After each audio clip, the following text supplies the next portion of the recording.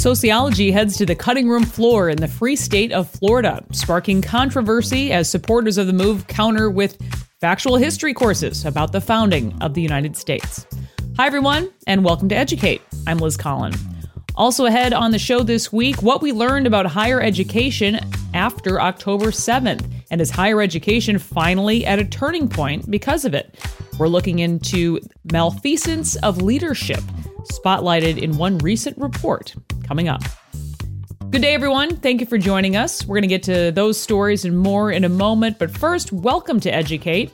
We are a pretty new show, all things considered, around for the last few months, here each week to take a deep dive into education. We're also showing you ways to get involved, to use your voice, to be educated yourself, help educate your kids, but then also how to best use that education, that information, and as we dissect the central issues of education, providing criticism and positive solutions to problems each and every week here on Educate. My name is Liz Collin. I'll be your host here for the next hour. I'm a mom, so I get it. I'm in the fight as well. I'm also a Minnesota-based journalist working for Alpha News, following along as we expose what you won't see on the nightly news in Minnesota. It's alphanews.org. But this show is brought to you by The New American. Be sure to know more and to do more. And to talk about these issues and more today, we're going to be joined by the one and only Mr. Joe Wolverton. Joe Wolverton is the John Birch Society's constitutional law scholar and head of a dedicated think tank focused on promoting and preserving the Constitution of the United States through defending and upholding the principles enshrined in the Constitution, as well as restoring the knowledge of the authors whose work influenced the thinking and writing of the founding fathers. So Mr. Joe Wolverton will join us in a bit. He's going to share also a bit more on his podcast, Teacher of Liberty, it's called. You should subscribe to it if you haven't already. Teacher of Liberty on YouTube. You'll find it there, where he shows forgotten and hidden stories from our history to ignite fires of freedom. He has some great conversations on his podcast, Teacher of Liberty. So be sure to check that out. He knows a lot about education himself, too, as a longtime educator. So more from Joe still ahead. Before we dive into today's topics, though, on sociology cuts in Florida and anti-Semitism on college campuses across the country, I do want to highlight this story for you. Falls in line with what we talk about each and every week here on Educate. This story from Alpha News. I think, though, it's just a snapshot of what's happening in plenty of other school districts across the country as our so-called leadership, it's hard to even use that word, allows our borders to remain wide open at a cost to all of us. So to set the scene here, we have a stunning more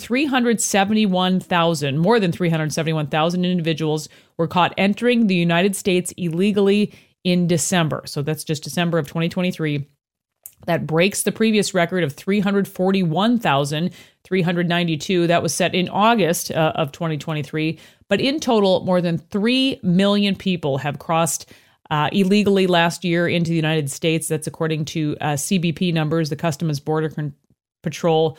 Where are they going? The answer really is everywhere, all over, of course. So this story spotlights that a bit, what's happening here where I am as a Minneapolis-based reporter. The headline here from Alpha News: the majority of 2,500 Spanish-speaking students recently enrolled at MPS, Minneapolis Public Schools, are new to country. So this announcement by MPS comes on the heels of an endless illegal immigration crisis at the United States southern border. So again, the article saying, according to officials with the Minneapolis Public Schools system, majority of Spanish-speaking students who enrolled at MPS in the last year are new to country. So they issued this press release, the Minneapolis Public School System does, earlier in the week, talking about how they are announcing 4 orientation seminars for Spanish-speaking students and their families. Those seminars will take place at different schools throughout the district over the next several weeks. And it says the Minneapolis Public Schools is excited and proud to be the district of choice for new Spanish-speaking families. This from their director of engagement.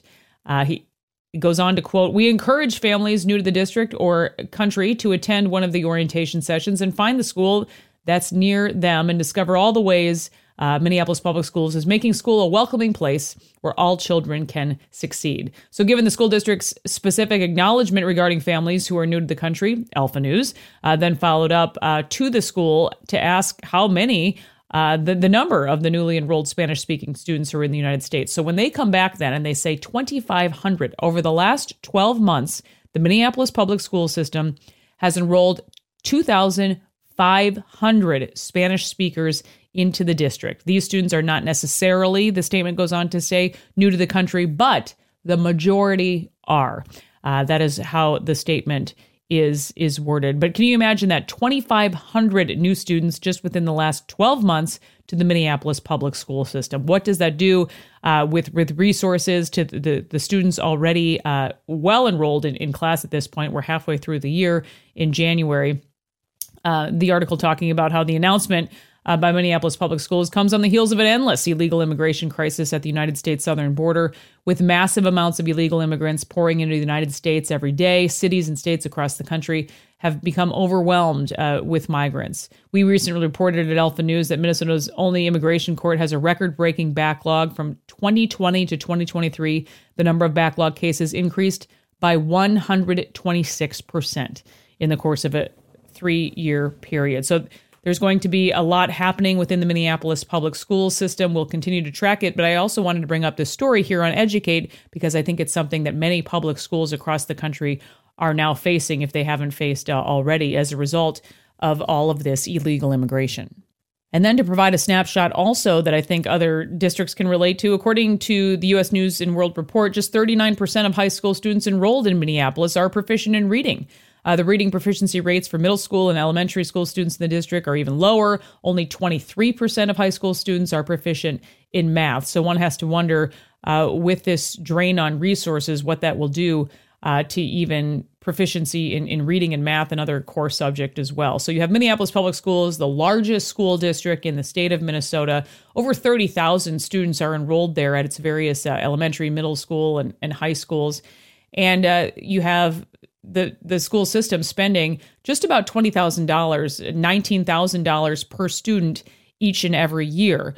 So they will likely, of course, be getting more money by these 2,500 new students within the last 12 months. It'll be interesting to see how this all pans out. But it says, as we point out in the article, in contrast, Anoka-Hennepin, that's the state's largest school district. I should say Minneapolis is among one of the largest in the state, but it spends a little over $13,000 a year on each student. Despite spending significantly less per student than Minneapolis, over 60% of students in Anoka-Hennepin are proficient in reading.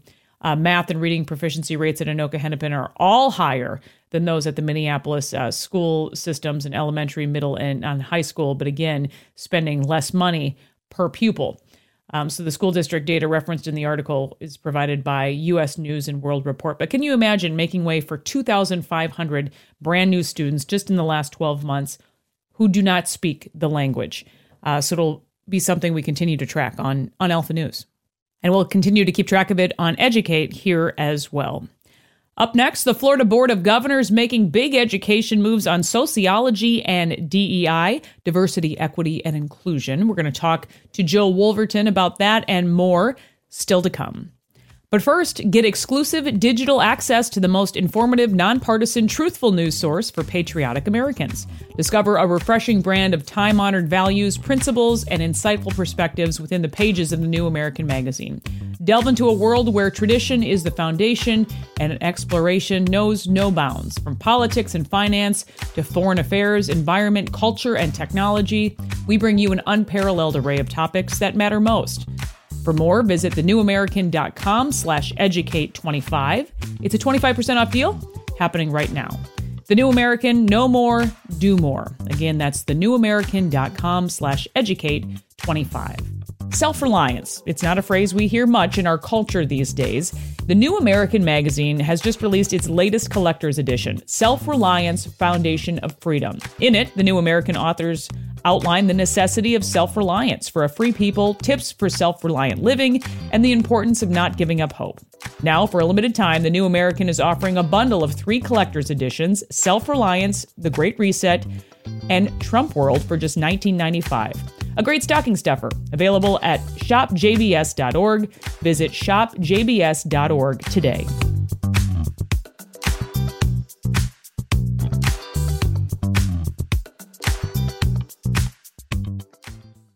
Are you fed up with where our nation is headed? Here at the John Birch Society, we know how to fix a reckless, corrupt, and out-of-control government.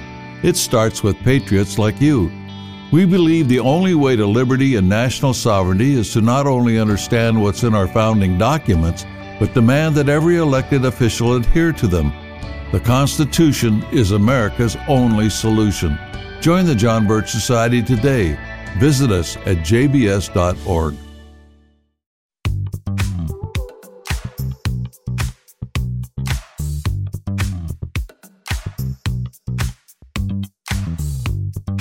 Welcome back to Educate. I'm Liz Collin, and happy to again be joined by Mr. Joe Wolverton, the John Birch Society's constitutional law scholar. In this segment, we have a little bit to go over here. I'm going to start by setting things up with this story: Florida cutting sociology as a core higher education course sparks outrage. They're saying no evidentiary basis. So this is the backstory from this Fox News article. Florida's move to cut sociology as a core requirement in the state university system prompted outrage from parts of the academic community and from sociologists. The Florida Board of Governors on Wednesday approved an amendment to replace principles of sociology with the introductory survey to 1877 in core course options.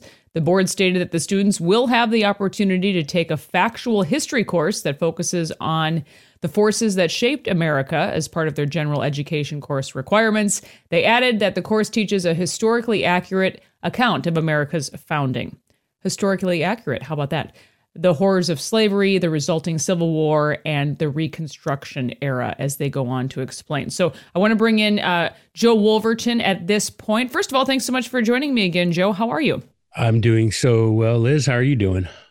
Doing well. Also, happy New Year to you. I wanted to kind of start the year off with you as we always do here, getting into the year. But the exact definition of sociology, I did refer to the dictionary on this. Sociology is the study of social life, social change, and the social causes and consequences of human behavior. Sociologists investigate the structure of groups, organizations, and societies and how people interact with these contexts. So what do you make of this sociology a bit going out the window, a good or bad thing in Florida?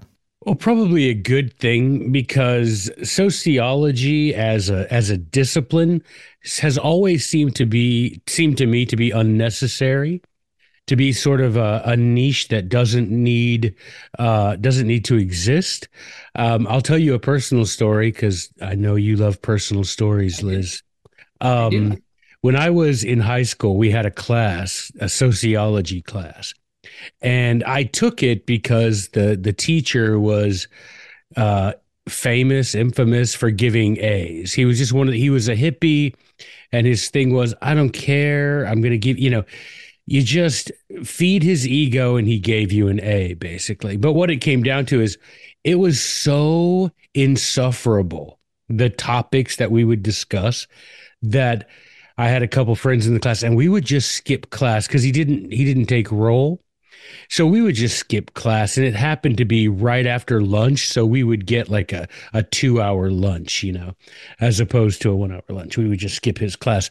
And the fact is, it wasn't that he was such a bad teacher. It's just there's nothing that he could say in that class that couldn't be taught in a more interesting and relevant way in English, in history, in science, all of these things about the development of society, about social mores and social change were all part of our lessons in English and history and in science.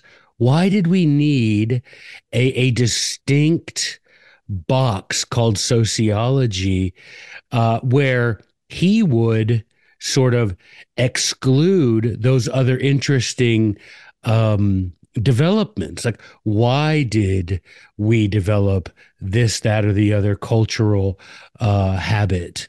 Whereas in history, it would be put in some sort of context. In English class, it would be put into some sort of context of, and this is the literature that it produced. It was very interesting. But sociology was so dull and seemed to be so self-gratifying. There wasn't a sense of a multidisciplinary, interesting approach. It was, I'm going to pretend sociology is a thing so I can have a job as a sociology teacher. Well, and then that's why you can imagine that the American Sociological Association, the ASA, certainly not happy about this. We're talking about how the decision to remove sociology from Florida's core curriculum is a tragic blow to students' intellectual freedom. But it doesn't seem like that is based with really any evidence. They are saying they're going to go ahead and offer courses that are actually based in history. It's not like these things are going to completely go away. Well, yeah, you don't need a course on sociology to discuss social trends. Social trends become evident in other things. They become evident in government. They become evident in literature. They become evident in science. They become evident in fashion. You don't need to take and sort of distill all that into one class when you can make it much more interesting to see how the social development, how it impacted other subjects. That gets you interested in history. It gets you interested in literature. Whereas if I'm just going to tell you about, Australopithecus and how Australopithecus and just dull and boring and how these are the ways that society develops, we go from using wooden tools to stone tools to metal. Who cares? How did that manifest itself in the lives of these people? And you have history and literature and science that can explain all those things in a much fuller and a much more satisfying way. You're listening to my conversation with Joel Wolverton, the John Birch Society's constitutional law scholar, talking about the moves other states are making. Oklahoma kind of has followed Florida, or I think actually Florida has followed Oklahoma, I should say, with taking out DEI from college campuses. That's happening in Florida as well. Also doing away with some of these sociology lessons and courses. So making waves in some other states. Your thoughts on the DEI part of things, which I know we've discussed on this program before, Joe. Yeah, I mean, no one who thinks rationally thinks that DEI is a good idea as a value for determining one's qualifications for anything. One's I mean, it's odd that on, just here we are a couple of weeks past Martin Luther King Day, that, a man who famously, I have a dream that one day, my children and white children will be judged for the content of their character, not for the color of their skin, to where we have people who praise Dr. King and praise that whole civil rights movement and yet want to turn it on its head. They want to say, no, we in fact want the color of someone's skin. We want one's gender to be the most important determinative of that person's dignity. And that is turning all of that on its head, Liz. It absolutely makes no sense to someone who takes a step back and looks rationally at what's happening. That's the problem. It seems rational thinking has gone out the window. I want to talk a bit more about what's happening in Florida, Oklahoma, and also what we've learned about higher education after October 7th. Are we finally at a turning point because of that? Again, this show is brought to you by The New American. For more, visit thenewamerican.com. More with Mr. Joe Wolverton when we come back.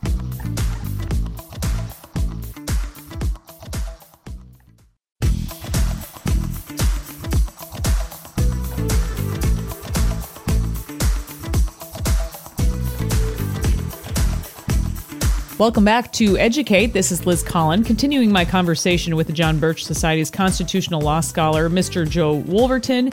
Talking about quite a few things here as we focus on moves happening in Florida currently to get rid of DEI. Sociology is going out the window on college campuses across that state. And Joe joins me more with that conversation.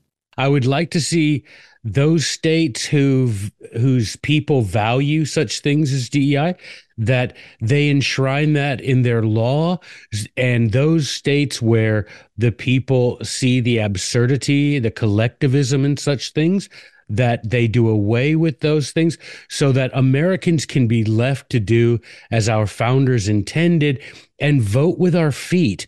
You know, if you are living in a state where the majority of the people and thus the legislators are enacting laws and statutes enshrining DEI and making that the modus operandi for hiring and for assigning quality and value to groups of individuals as opposed to individuals themselves, then perhaps you should, vote with your feet. We're intended to be these 50 individual little laboratories of liberty.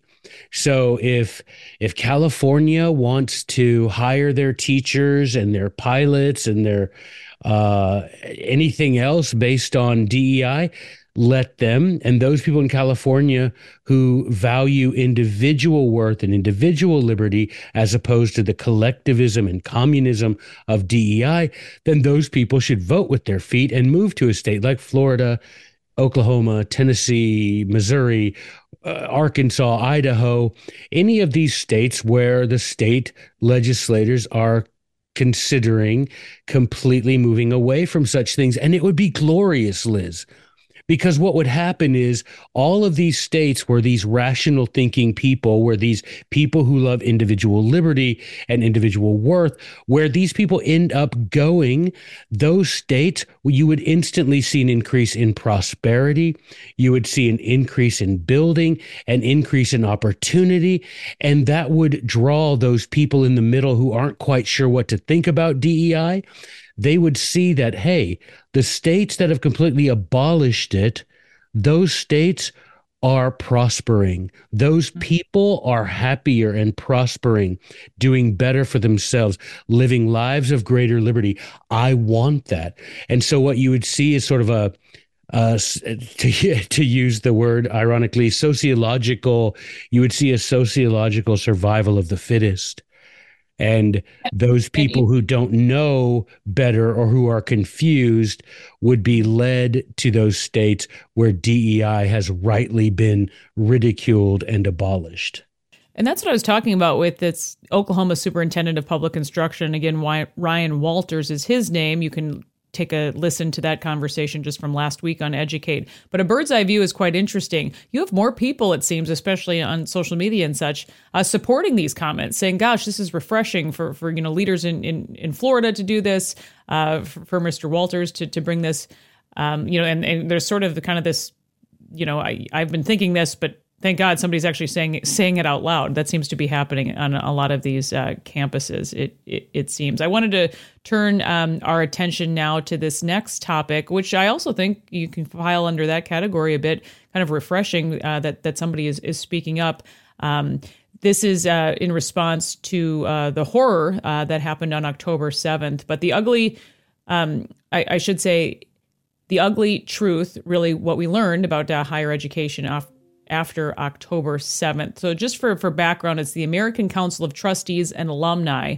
On January 16th, the ACTA president, Michael Polyak, sat on a panel with other distinguished higher education experts to discuss issues of free speech on college campuses after the October 7th, we can call it a massacre that happened in Israel. And then there's a PDF that's posted that included his remarks, and again talking to Joe Wolverton, the John Birch Society's constitutional law scholar. I'm curious as to your response to those words, because I think it's a very strongly worded remarks. Yeah, I think one of the things that struck me about the PDF that included, the whole hey ho ho Western Civ has got to go.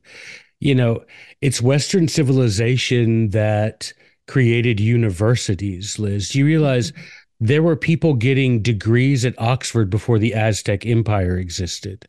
So let's realize that the entire system of university exists because of Western civilization, because of the movements that were created and fostered by very foresightful men in Western civilization, and that this attempt to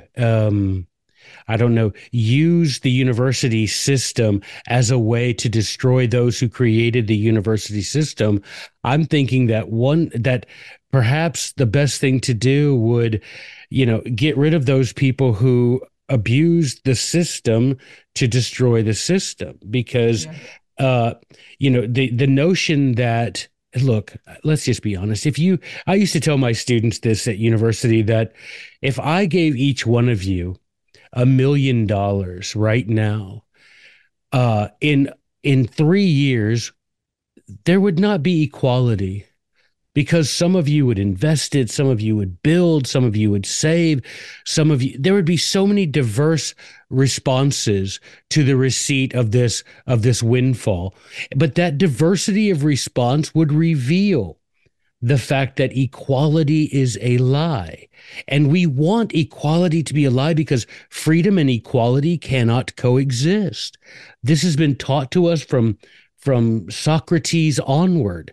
We cannot have equality and freedom, because freedom allows us to demonstrate our innate inequality, because some of us want more, some of us want better, and some of us want to be rewarded for doing nothing other than being Black, being gay, being a female, being someone that kowtows to those groups. That's it. It's victimology is all it is. It's if I can portray myself as some sort of victim, then you owe me some sort of reparation.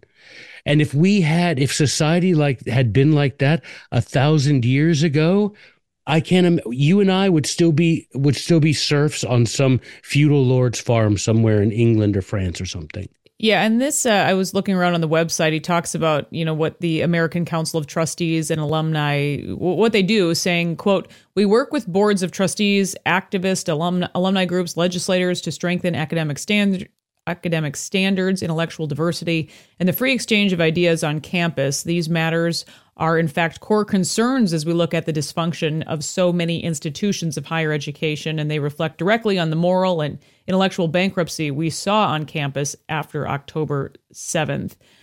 And then going on to say, what does it mean that students and faculty on a number of campuses rushed to celebrate on October 8th, the day after the worst massacre of Jews since the Holocaust? These citizens of the academy were not suddenly dropped at college that day by an evil angel. How did the universities that once boasted that they were the envy of the world get to this point? But you're right. Is there really a surprise?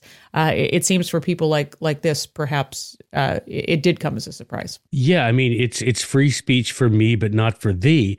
If you go on there and you proclaim, if you're a professor and you stand up in your American history course and you decide to lecture for a couple of weeks on the correctness of the constitutional interpretation of the leaders of the Confederacy, you're likely to be fired. You're at least going to be censured. Your students are going to walk out in protest. But if you stand up and you praise the unpraiseworthy, if you point out this, if you decide to lecture for a couple of weeks on the suffering of transgenders and how they need our support and they need to be exalted. And then if you say, well, as a matter of fact, there were several Roman emperors who were transgender. Now, no basis in fact, but who cares? And so that sort of ignorance. Sorry, I have to jump in here just because we have to head to a break here. Again, listening to my conversation with Joe Wolverton. This show is brought to you by The New American. For more, visit thenewamerican.com. We'll be right back.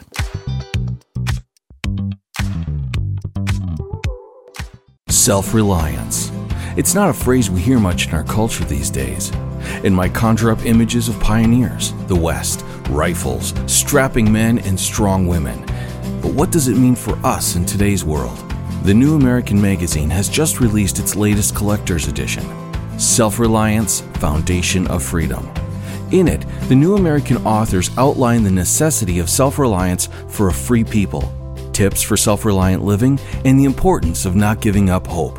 This unique edition includes articles on the self-sufficiency of the founders, preparing for a worst-case scenario, firearms, financial self-reliance, the importance of community, and many other topics by expert writers.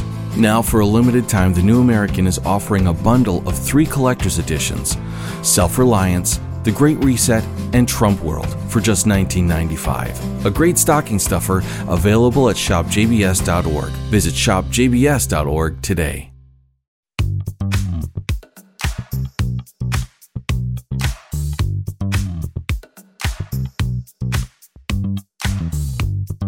You're listening to Educate. I'm Liz Collin, continuing our conversation with Joe Wolverton, the John Birch Society's constitutional law scholar.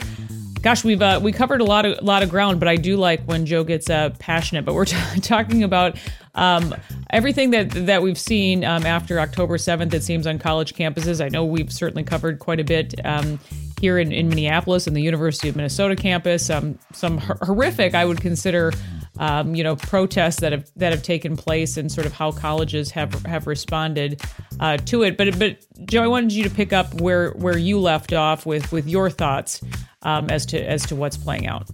Well, it's one of these things, Liz, that tyranny demands ignorance. Prejudice demands ignorance. And we're seeing this ignorance. And how is it that you can have entire nations, bow the knee to tyrants? Well, you have it because if you want to enslave a country, you need only keep it ignorant. And when you go and you can use whatever, what is it that Archimedes said? You give me a lever large enough and I can move the whole earth.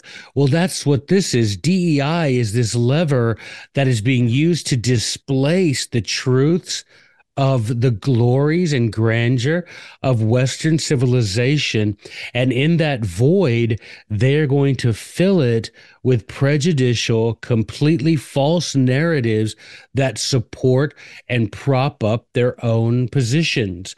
And you're going to end up with generation after generation of Americans who are taught from the cradle until they're in their 20s, these lies about Western civilization, about history.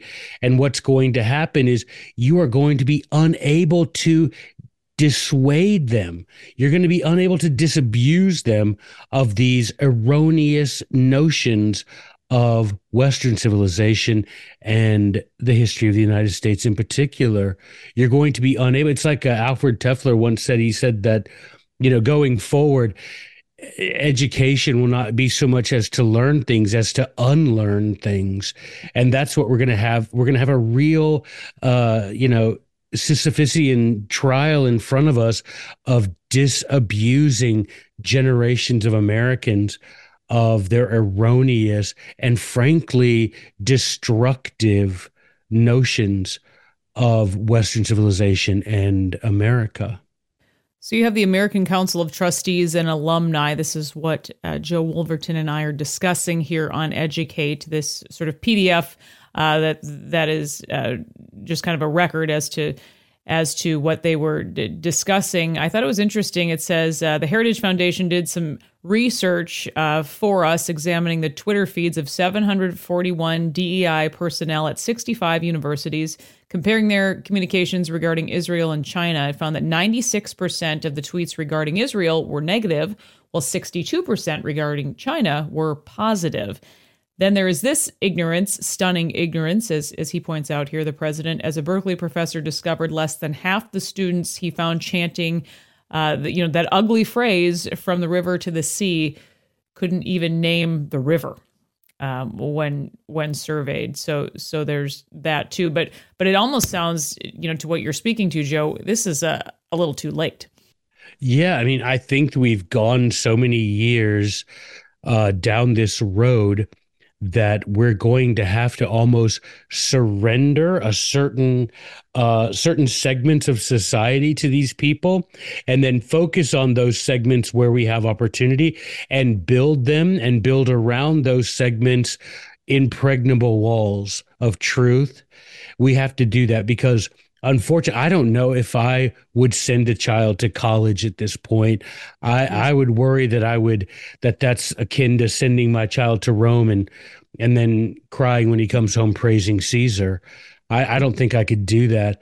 I think I would encourage him to be an autodidact. I would encourage him to read. I would give him, like the founders did, give their, children and their young relatives list of books to read, because I think you go to college, you're going to end up with this kind of thing where they're, hey, hey, ho, ho, Western civilization has got to go. And then I bet if you ask any of those kids, and they are just infantile, if you ask them, what is Western civilization? I don't know that they could give you an answer.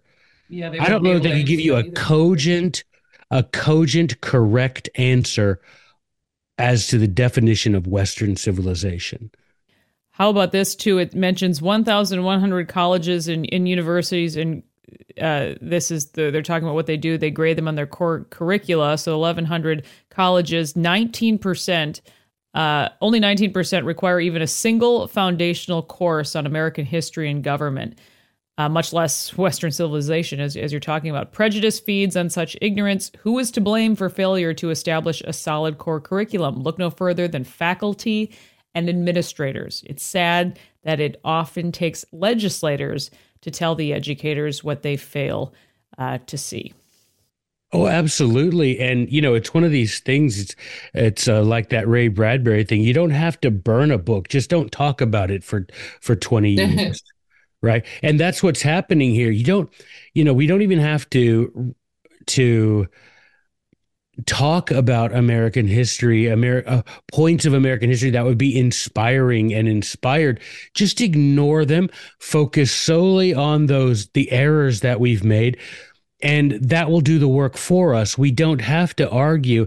And of course, as we filter out the people, the students who want to hear the truth, as we filter those people out, soon we don't need to talk about it at all, which is actually a good thing for us, Liz. We need to surrender some ground to these people and realize that we're not surrendering anything valuable, because we can educate our children. We can educate ourselves. We don't really need to send our children to demented socialists in order to call our children educated anymore. We don't need to do that. I think you can also, let's say you do, if you perhaps are listening and you do have a child in college, a student in college, what's your advice at that point? Withdraw. I mean, I don't know that there's a good reason. You don't, as we increasingly see stories, you don't need a college degree to get many good jobs anymore. Everyone's bemoaning the lack of true history taught, the disrespect for our traditions. Why are you doing it then? Why are you propping up such a system that has at its core a design to destroy all that is good? Propping up with your time and your money. And your money. Yes, ma'am. Yeah. I wanted to spend just our last couple of minutes together, Joe, because we have yet to discuss this on Educate, but I think it's something that our audience will certainly be interested in. Talk about your podcast, Teacher of Liberty. This is what happens. Everybody just withdraw from college, tune in to Joe's podcast, Teacher of Liberty. But the podcast sharing the forgotten and hidden stories from our history to ignite fires of freedom. That's the slogan there. But talk about what people can tune in for there. Yeah, the whole goal is to restore to our collective cultural knowledge the learning of our founding fathers, not just the things that they wrote, but the things that they read that inspired them, names that used to be quoted by our 9, 10, 11-year-old founding fathers that professors of American history know nothing about today. So my podcast is devoted to restoring these works, restoring the names and lives and works of these men that were so influential in our founding fathers and who are completely forgotten today. The latest video that I put up there was my interview with the world's most renowned Algernon Sidney scholar, and such a great discussion. I had people comment on the video that it brought them to tears because they're like, why has this man's name been kept from us? Well, you read, and like I said the other day, I was on a podcast talking about my podcast, and I told the guy, go read tonight 5 minutes of Algernon Sidney's discourses concerning government, and you will know at the end of that 5 minutes why American children are no longer taught about that man and his writing. You will know within 5 minutes why that has been kept from us now for so long. And so I think it's great. Yeah, my podcast is just restoring all of these guys, all of these names, particularly the top 10 guys that our founding fathers referred to all the time, and who there are about two of those names that even professors today would recognize. So again, search for Teacher of Liberty on YouTube. It's easy to find, and I hope people will subscribe to your channel. Again, the John Birch Society's constitutional law scholar, Joe Wolverton, thank you so much for being on again this week. We appreciate it. Always a pleasure, Liz. Thank you for the invitation. We hope to talk to you again real soon. Thanks for listening to Educate. This has been Liz Collin. We'll talk again next week.